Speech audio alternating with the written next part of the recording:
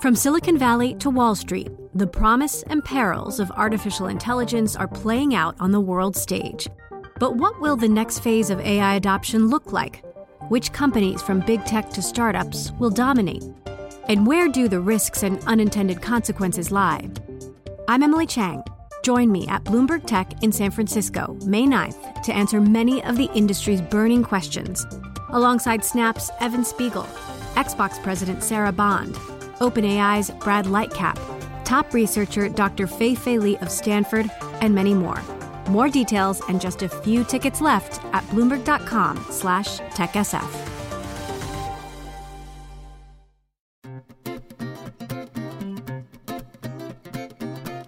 Hi, and welcome to Out of Office. My name is Nate Lankson. I'm an editor on Bloomberg's technology news team here in London, and I'm in for Malika on this episode, in which I spend half an hour or so with Drew Houston, the co-founder and chief executive officer of Dropbox.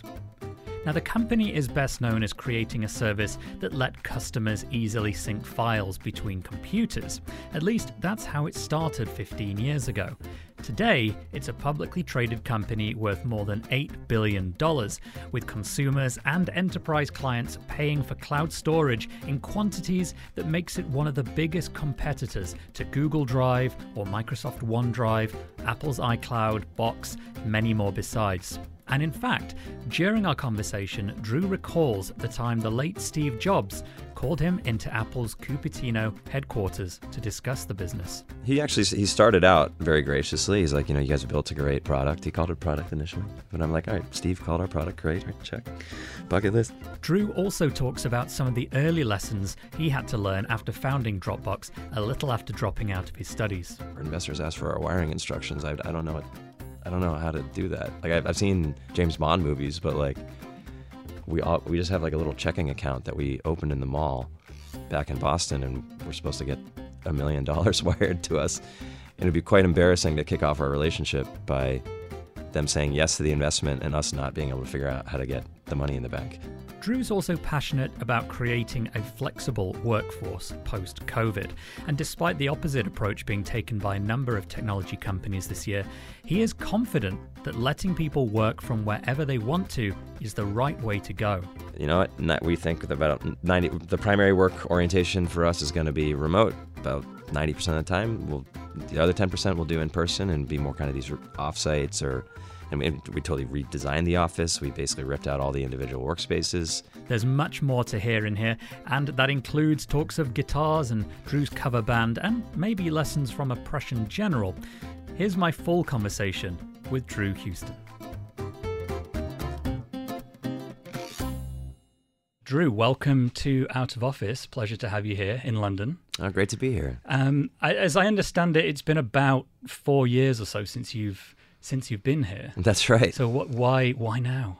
What do we do? Well, it's wonderful that the world has reopened. So it's great to be able to see our teams here in person and customers. But it's a new world. Yeah, totally.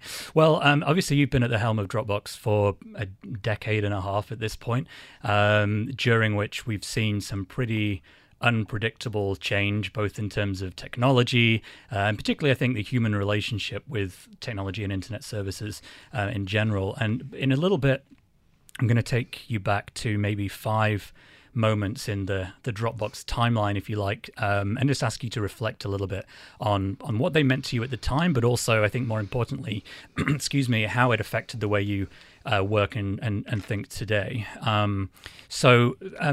Firstly, we've talked about being back in Britain for the first time in so many years, but the pandemic happened during that period. It's very easy to talk about the pandemic because everyone has an opinion on it, but being a services company, how did that impact you? What's your sort of lasting memory of how it changed the business? Well, it was a pretty strange and unexpected, and then certainly for a lot of people, a traumatic experience. And I just remember sitting in our office in San Francisco in one of these like mission control type rooms, which I had never been in before. And I'm sending out the email to the company being like, hey, stay home. I felt like a school principal announcing a snow day or something.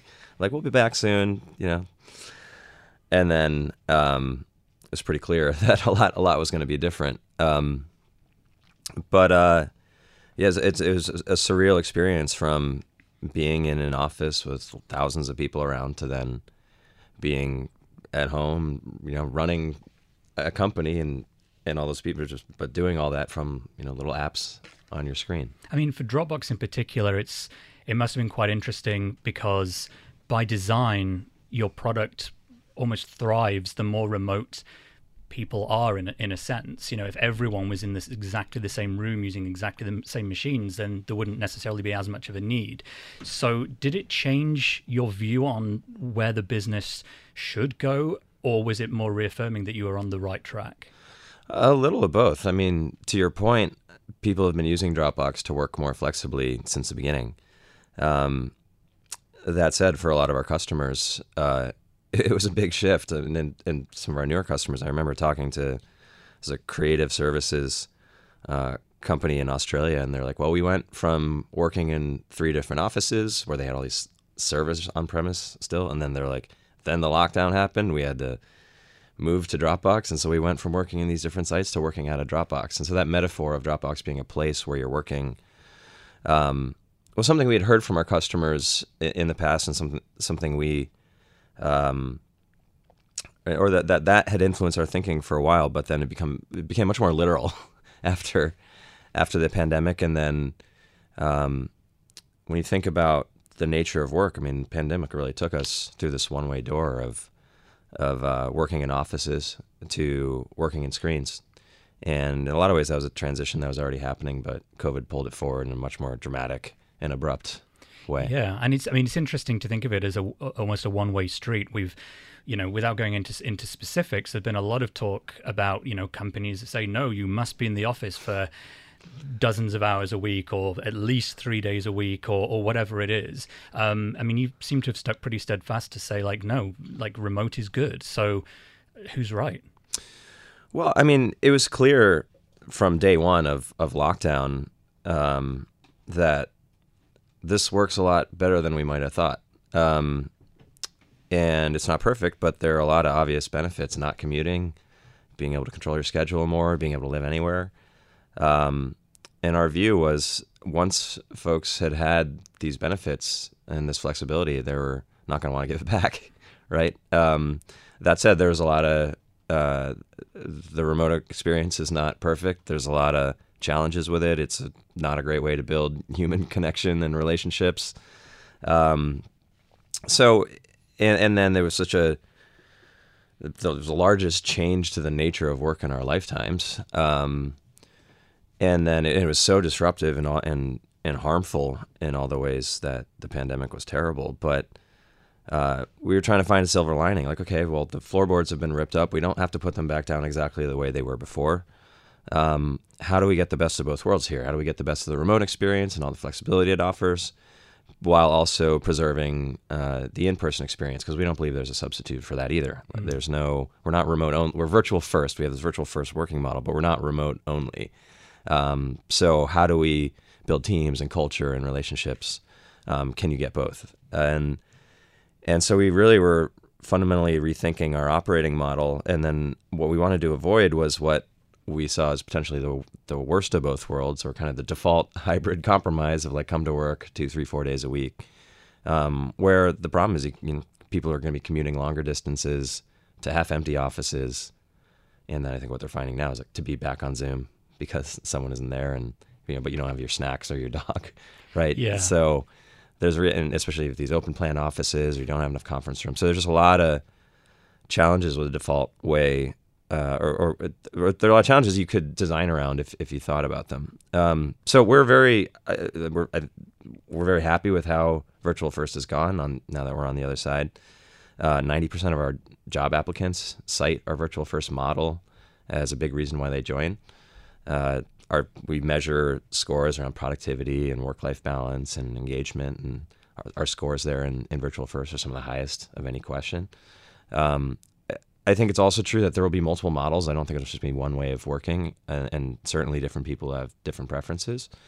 But and there's parts of the experience I think we're all trying to figure out how to tune up. Like, how do you give earlier career people more of that like social or mentorship opportunity, or what happens to the proverbial water cooler conversation.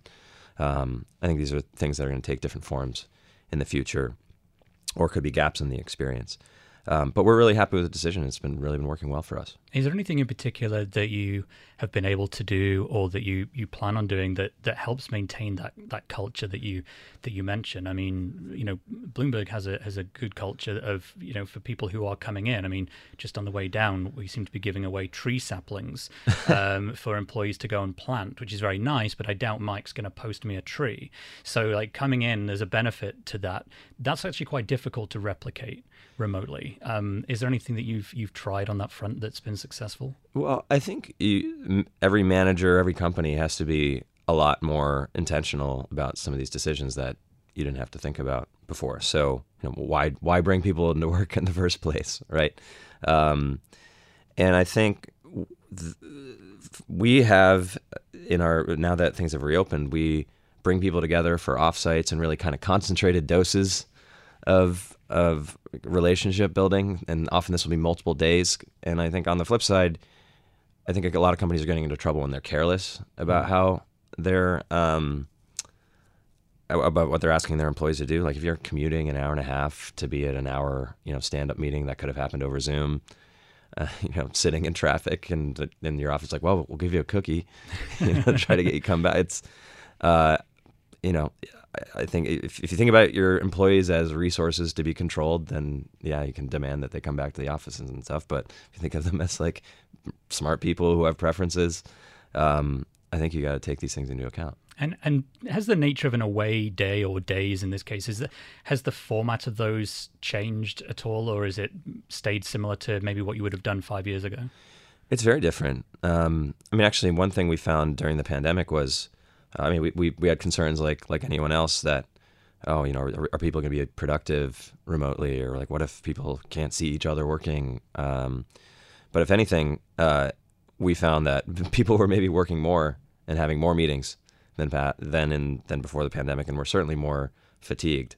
So we had real concerns about the sustainability of work in a remote or distributed environment. And because we saw that, well, if you totally remove the boundaries between home and work, like in a very literal way, the way the pandemic did, then there's a chance then work can kind of spill over into every waking moment of your life, which isn't actually productive or fulfilling. So it's not good for the employee. It's also not good for the company. So we've done things like really think about the work week. And one example is we have core collaboration hours. We ask everyone to keep the routine meetings within a 4-hour window during the day, so that you're not having everything kind of sprawl, or you're not having all your meetings sprawl throughout the day, and you have time to focus and you can turn off. So I think there are new challenges and new solutions to those challenges now that things are reopening.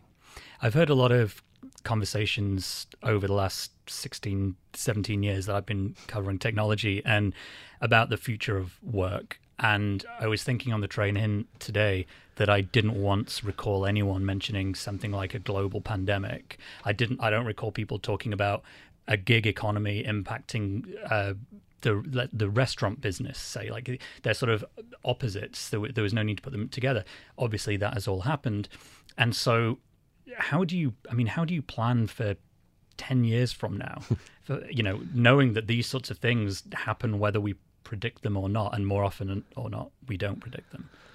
Yeah, I think it's less about, throwing a dart a mile away accurately, and more just being able to think from first principles where you can, but be able to adapt. And so we thought a lot about what decisions do we need to make now that you can't reverse? And then what can we kind of iterate on? And for us, that meant thinking people really want to know, can they live in the same place, or can they buy the house that they've been looking at? Are they going to have to come back to work, or can they? Are they physically come back to the office, or will they have flexibility? And so we're like, well, we think about 90. The primary work orientation for us is going to be remote about 90% of the time. The other 10% we'll do in person and be more kind of these offsites or and we totally redesigned the office. We basically ripped out all the individual workspaces and turned our offices into these convening and collaborative spaces that we call studios. And it also meant we reduced our physical footprint by like 80%. So we're like, we will make those decisions kind of top down and centrally, and you can't really reverse those. But on a lot of the other things, what exactly do we want people to do in the studios, or what do people want from physical space, or how do we, how much time should people spend together? Those are things where we want to. There's going to be a lot of experiments being run naturally, right? In our company and in every company, I think we're learning a lot about what works and what doesn't work. But I think that flexibility and adaptability is really important. And then, I really enjoy learning about the history of work. And the way we work today is, if you're working remotely, it probably looks pretty strange to your parents. And then the way your parents worked might look pretty strange to their grandparents. The point being that the nature of work is always shifting. And so when you look at some of the past shifts and think about how the 5-day work week was sort of descended from an industrial culture and factory work, and a lot of our mindsets came from that, then that can give you, seeing that evolution or on a bigger perspective can give you some hints about what might work or not work in the future. Well, I'm going to come back to some more contemporary questions in a little bit. I want to take you back to 2007, which I can't believe is 15 years ago. But there we are. That is the world we live in. 2007 was 15 years ago. Your launch, getting off the ground, you were fresh out of studying. I know this because I looked up your age, and you and I are about the same age. And so I was thinking about what I was doing in 2007. It wasn't anywhere near as cool as setting up Dropbox. So perhaps you could sort of give me a sense of how that first year was. Did it, looking back on it today, do you think it went as you expected it to go at the time? I know we're going back quite a bit, but sure. What stands out? Well, it was funny because I didn't really think of it of Dropbox as this thing called Dropbox. I was more just like, I had started another company doing online test prep of all things. The SAT. Yeah. SAT prep, yeah. Yep. So a company called Accolade, little bootstrap startup to basically take conventional test prep and move it online, which now is very common, but that was, but we saw an opportunity there.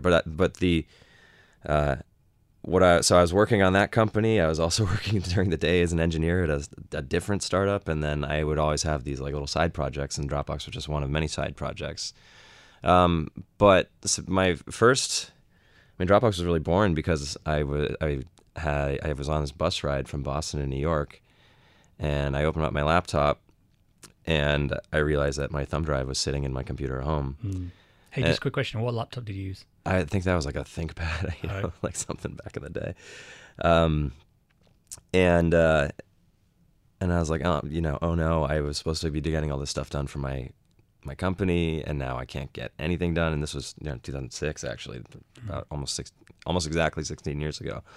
And I'm like, now I can't get anything done, and this keeps happening. I'm so frustrated, and I just never want to have this problem again. So I started writing some code that turned out to be the seed for Dropbox, but I had no thought of what it could be yet. And then, but pretty quickly, I had a bunch of other friends that were entrepreneurs and had migrated from Boston to Silicon Valley and were on their entrepreneurial journeys, and got investment from Y Combinator and things like that. So we kind of had that whirlwind.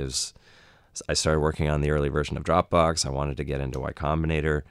I had some trouble there because I didn't have a co-founder, but then I met one of my classmates at MIT, and we teamed up together, and he dropped out of school, and flying back and forth and talking to investors. So that first year was crazy. It was just a lot. Just going from an idea to then finding ourselves in California and in investment offices in Menlo Park and trying to figure out how to cash checks from VCs, or get the wiring instructions right. So it was. Did you have to take any advice on or ask any questions that at the time you're like, I can't believe I need to ask someone how to do this? Yeah, I was like, well, how does our investors ask for our wiring instructions? I don't know what I don't know how to do that. Like I've seen James Bond movies, but like we just have like a little checking account that we opened in the mall back in Boston, and we're supposed to get $1 million wired to us. And it'd be quite embarrassing to kick off our relationship by them saying yes to the investment and us not being able to figure out how to get the money in the bank. That would not be good.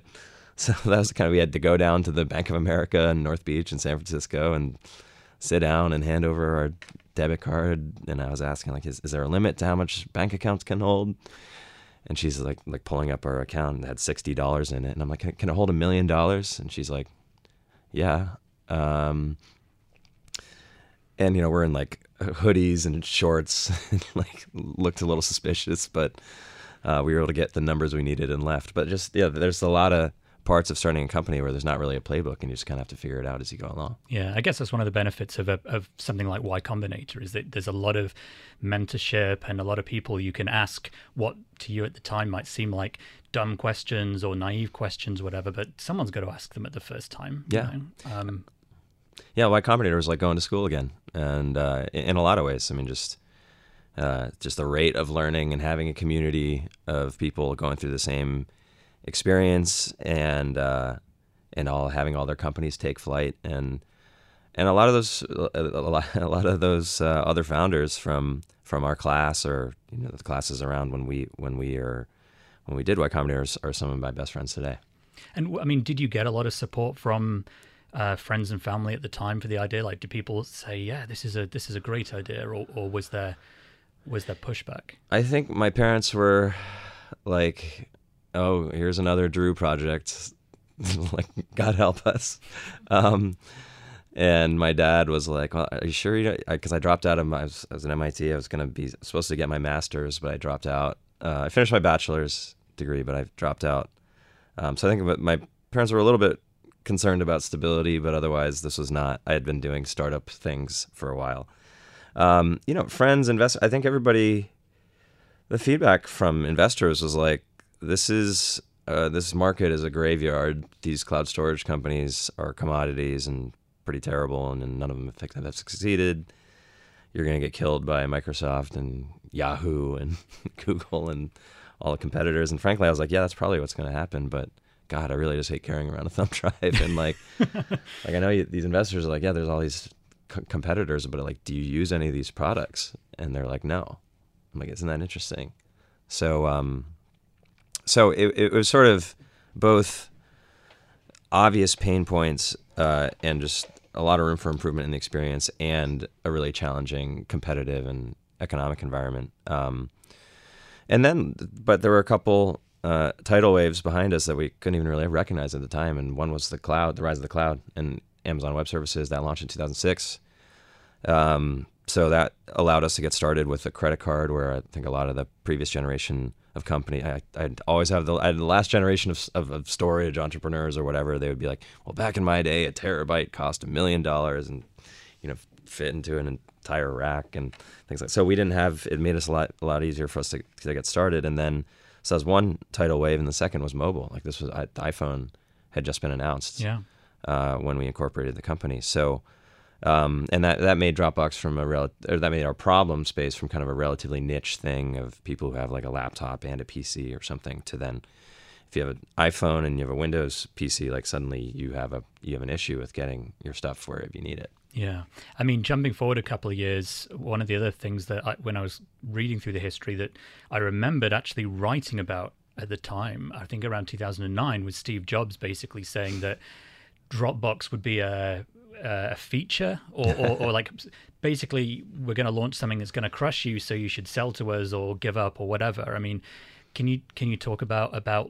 Because again, you would have been 25, 26, like a conversation like that from someone like Steve Jobs could not have been an easy thing to basically say, no, I'm carrying on, thanks. Yeah, it was interesting because I had a lot of friends who had encounters with Steve, and they fell into two pretty distinct buckets. Like either you got a very charming Steve or very not charming, not nice Steve. So, we had, we didn't know what we were going to get. And it was a little of both. So when we came down to Cupertino and, So went into the he boardroom. invited you in. He invited. So yeah. So we had been talking to there had been outreach from different folks at Apple over the prior year or something, and then there was a request that Steve would like to meet you, and so it's pretty intimidating. But we got in our zip car and drove down to Cupertino and went into the boardroom. And he started out very graciously. He's like, you guys have built a great product. He called it product initially, but I'm like, all right, Steve called our product great. All right, check. Yeah. Bucket list. So that was great. And then he's talked about all the advantages or the great things about Apple being kind of run like a startup with infinite resources and the benefits of potentially joining forces. But Arash, my co-founder, and I were enjoying building Dropbox, and because of that, because of the fact that we're really growing quickly, and the fact that Dropbox has to be kind of cross-platform by nature, we didn't think the timing was right for something like that. So, but yeah, telling Steve, we'd love to find a way to work with you really in any capacity, but we think the right move for us is to continue building this as an independent company for now. I'm sure you understand.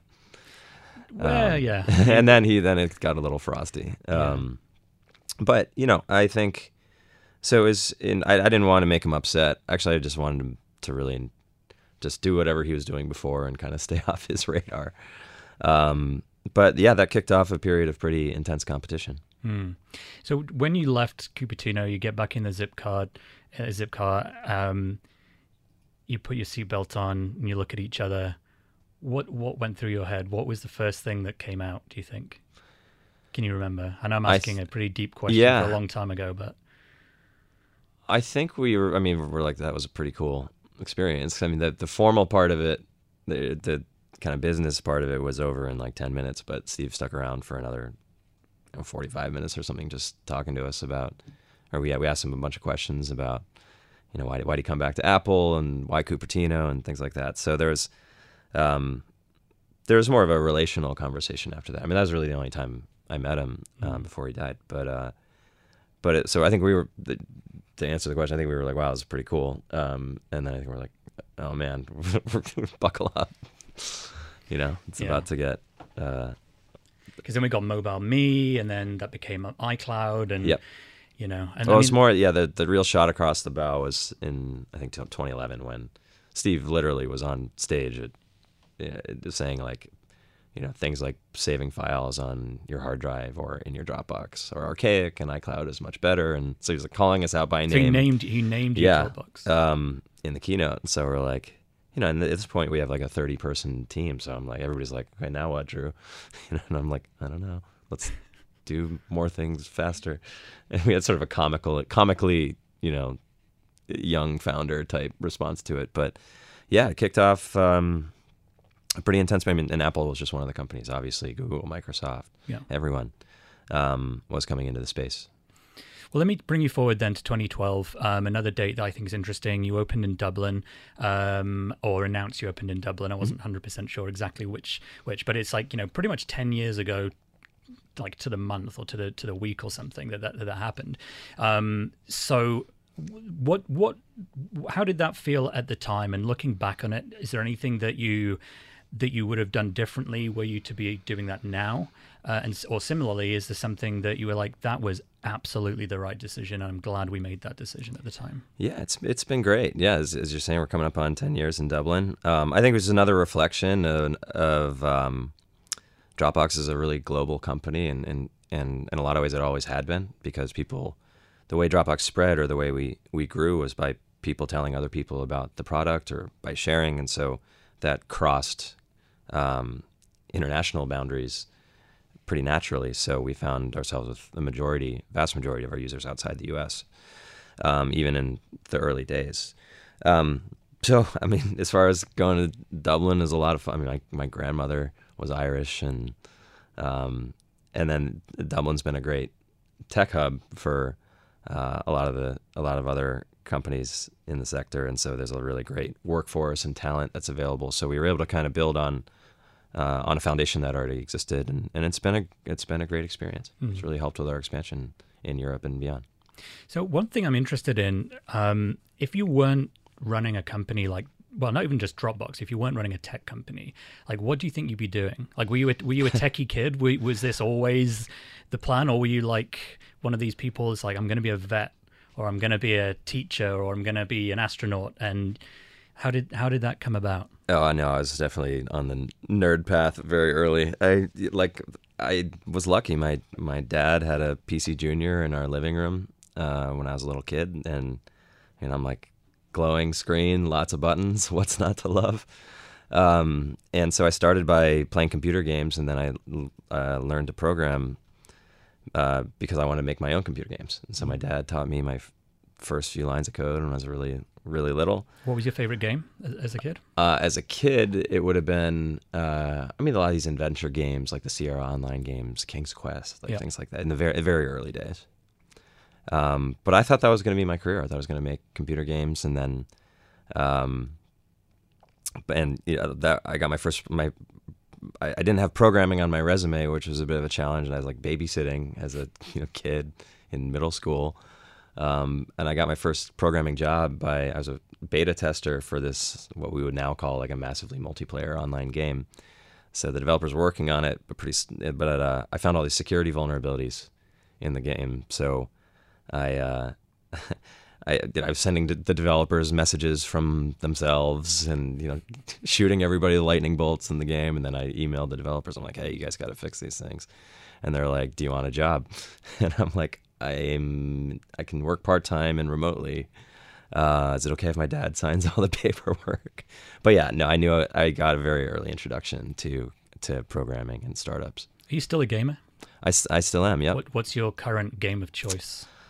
I'm kind of all over the place. I've, a lot of the real-time strategy games, the StarCraft series, of course, the various shooters, the PUBG. But yeah, that was like definitely my path into, or the gaming and programming went hand in hand. This is a real leap in dates. Where do you see yourself at 60? Do you have a grand plan for like, I'm going to do this for all these years, I'm going to change the world, and then I'm going to do that? Like, is there a that? It's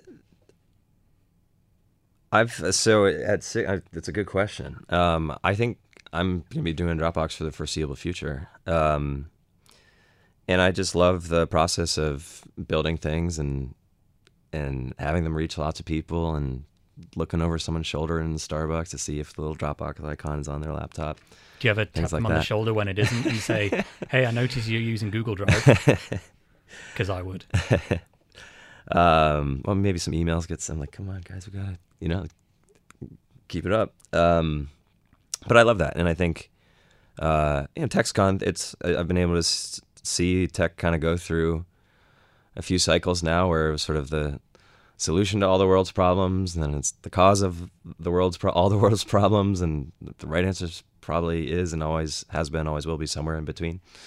But the leverage you can get there are very few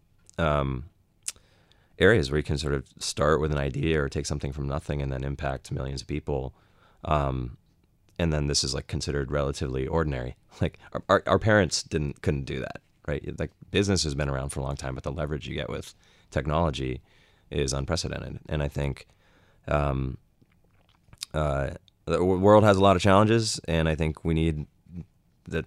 Like technology is probably going to be a big part of the solution, and so I think the leverage you get from the platform. I just love the craft of building things and running the company. So, I did have to do a little bit of soul searching along the way after we were I was like, we got all the kind of merit badges and numbers we needed as a startup, and then it's like, now what? But I felt really fortunate both to be in technology and to be able to paint on this kind of canvas that gets bigger and bigger as we have more resources.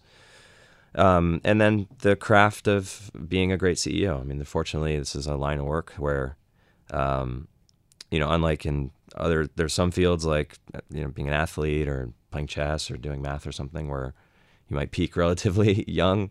But in terms of building things or running companies, like you can be you can be doing that for decades and still feel like what you don't know is much larger than what you know. And then even look at Steve, right? He was, in his prime towards the end of his career, or before he died. Yeah, I hear music's a big part of your life too, and it was a big part of Steve's life. But I do hear you play the guitar, which as a drummer made me very excited.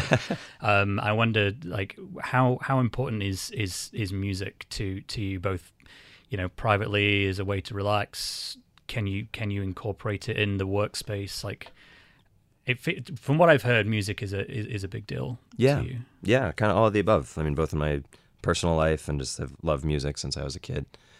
And then a lot of crossover with my professional life. And I think it's important to develop both halves of your brain, because I got plenty of training as a computer science student and other things and kind of the more mechanical types of thinking. But then there's a whole intuitive and design and artistic or creative realm on the other side. And so I think it's been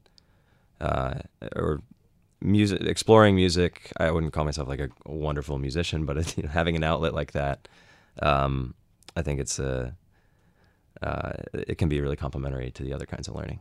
Do you ever take the team to a gig or take your guitar to work? Sure. Yeah, absolutely. Yeah.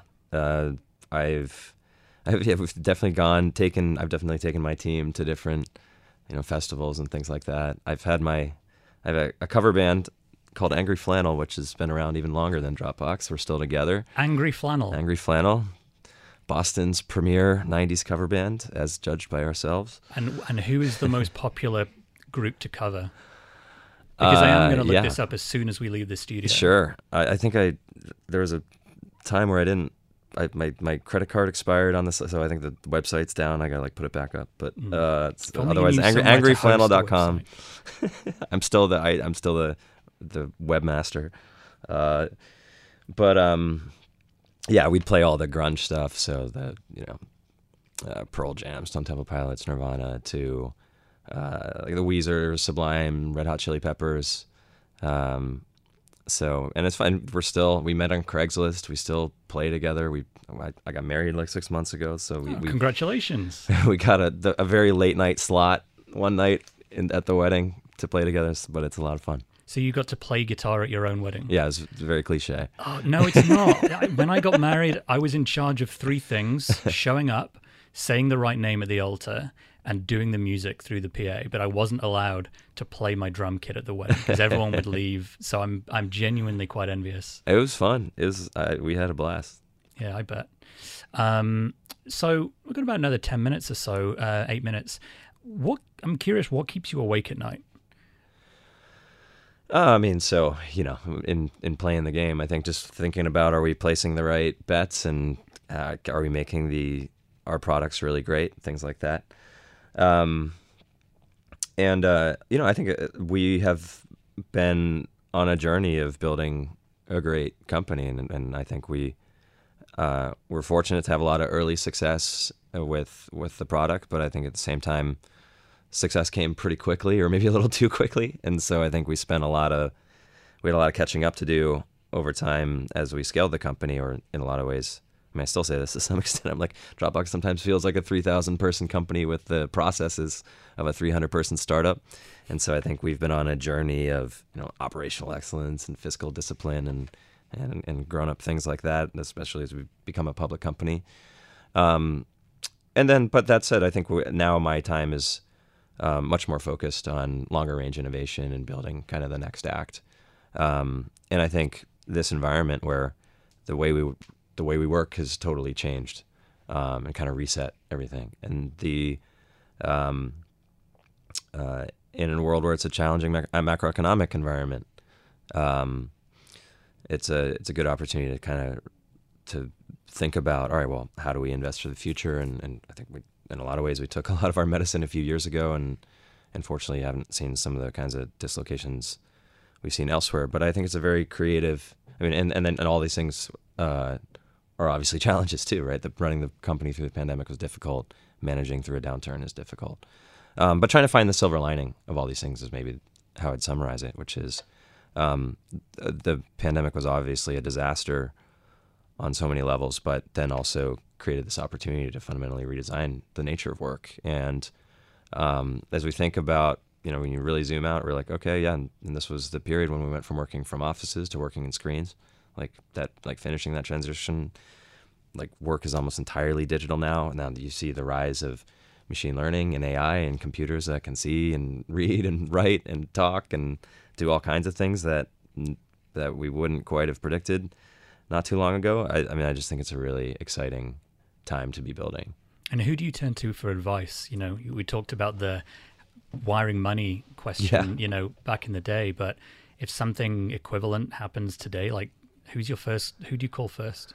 Yeah, it's a pretty wide, I'd say I'd have like pretty wide variety, or maybe more breadth than depth. So there's certainly other entrepreneurs that are going through similar things. Honestly, I probably learn the most from reading. That's like the most helpful thing to me, which is to get perspective. So, I love reading about Peter Drucker's work. Peter Drucker coined the phrase knowledge work in 1959, and I think you can learn a lot. I just really enjoy the sort of the study of excellence across different disciplines, and I think because it's easy to look at what tech companies do to be great tech companies, but then I think you can learn a lot once you look at business outside of your sector, and then when you zoom out from business, it's like how do governments solve problems? How do the military solve problems? How do great sports teams solve problems? I think there's a lot to learn from that. So I'd say it's a pretty wide variety of different inputs. Were you reading on the flight over? Yeah. What were you reading? It's okay. I was reading this. I was reading this book that was talking about about military history, basically, where this Prussian general in the 18th century has spent 25 years of his life trying to write a book about what his experience was like in war and like what is war and why is it difficult.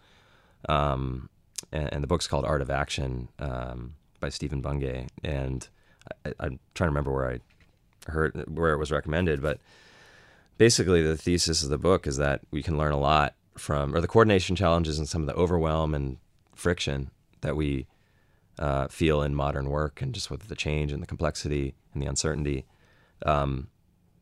that really characterize the environment. Or that's what they use a lot of similar language to describe what made war difficult. I mean, obviously, there are parallels. There are obviously extremely different circumstances, but this whole element of friction, or just that things that should be easy to do are actually quite hard in wartime, and then things that are complex feel impossible to do because of all this complexity and uncertainty. And so there are some interesting, and then there were these different, over the following hundreds of years, there are a lot of lessons learned about how do you deal with complexity and uncertainty and coordinate people in that environment. And there's probably a lot that businesses can learn about how do you run a business effectively in a difficult environment. There's a lot you can learn from how you run from military challenges, or how they solve some of the coordination problems there. Well, it's been fascinating to hear. I mean, in the space of 30, 40 minutes to talk about Prussian generals, business management, pandemic, starting a company, cashing checks, Steve Jobs, everything else we've talked about. It's been a fascinating time, and thank you so much for coming in. Just play us out with what should we look out for at Dropbox next? What's the next big thing? Well, we're really excited about building towards the next generation of the experience, and we see that people have a lot of fundamental challenges today around organizing their stuff, and in a lot of ways, it's kind of the same problem I started with. My stuff is everywhere, can't find it. Back then, that meant my files are on these different devices, different operating systems that don't talk to each other, and the solution looked like file syncing, but those 100 files on your desktop are now 100 tabs in your browser, right? If I were to start the company again, that's probably where I'd go. It'd be like, now our stuff's in. We still have plenty of files, but we also have all these cloud tools. But there's kind of this missing organizing layer where things that should be easy, in many cases were much easier 20 years ago, like searching for your stuff, are much harder. Because like 20 years ago, you want to find something, you search your hard drive, and it's there or it's not. But you had one search box.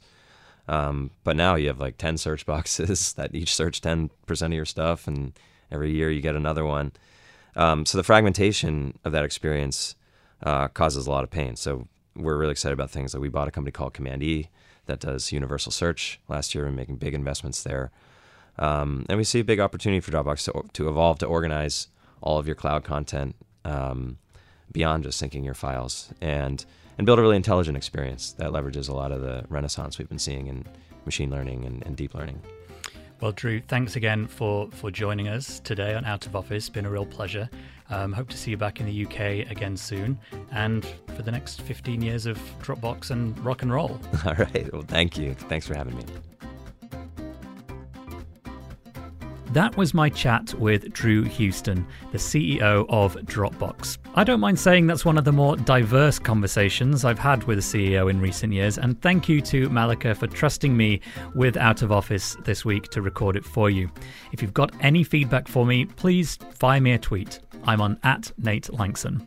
And remember to do check out the other episodes of Out of Office. The show's on Spotify, Apple Podcasts, and of course on Bloomberg.com and the Bloomberg Terminal. This episode was produced by Mohammed Farouk and Yang Yang. I'm Nate Langson, and thank you for listening.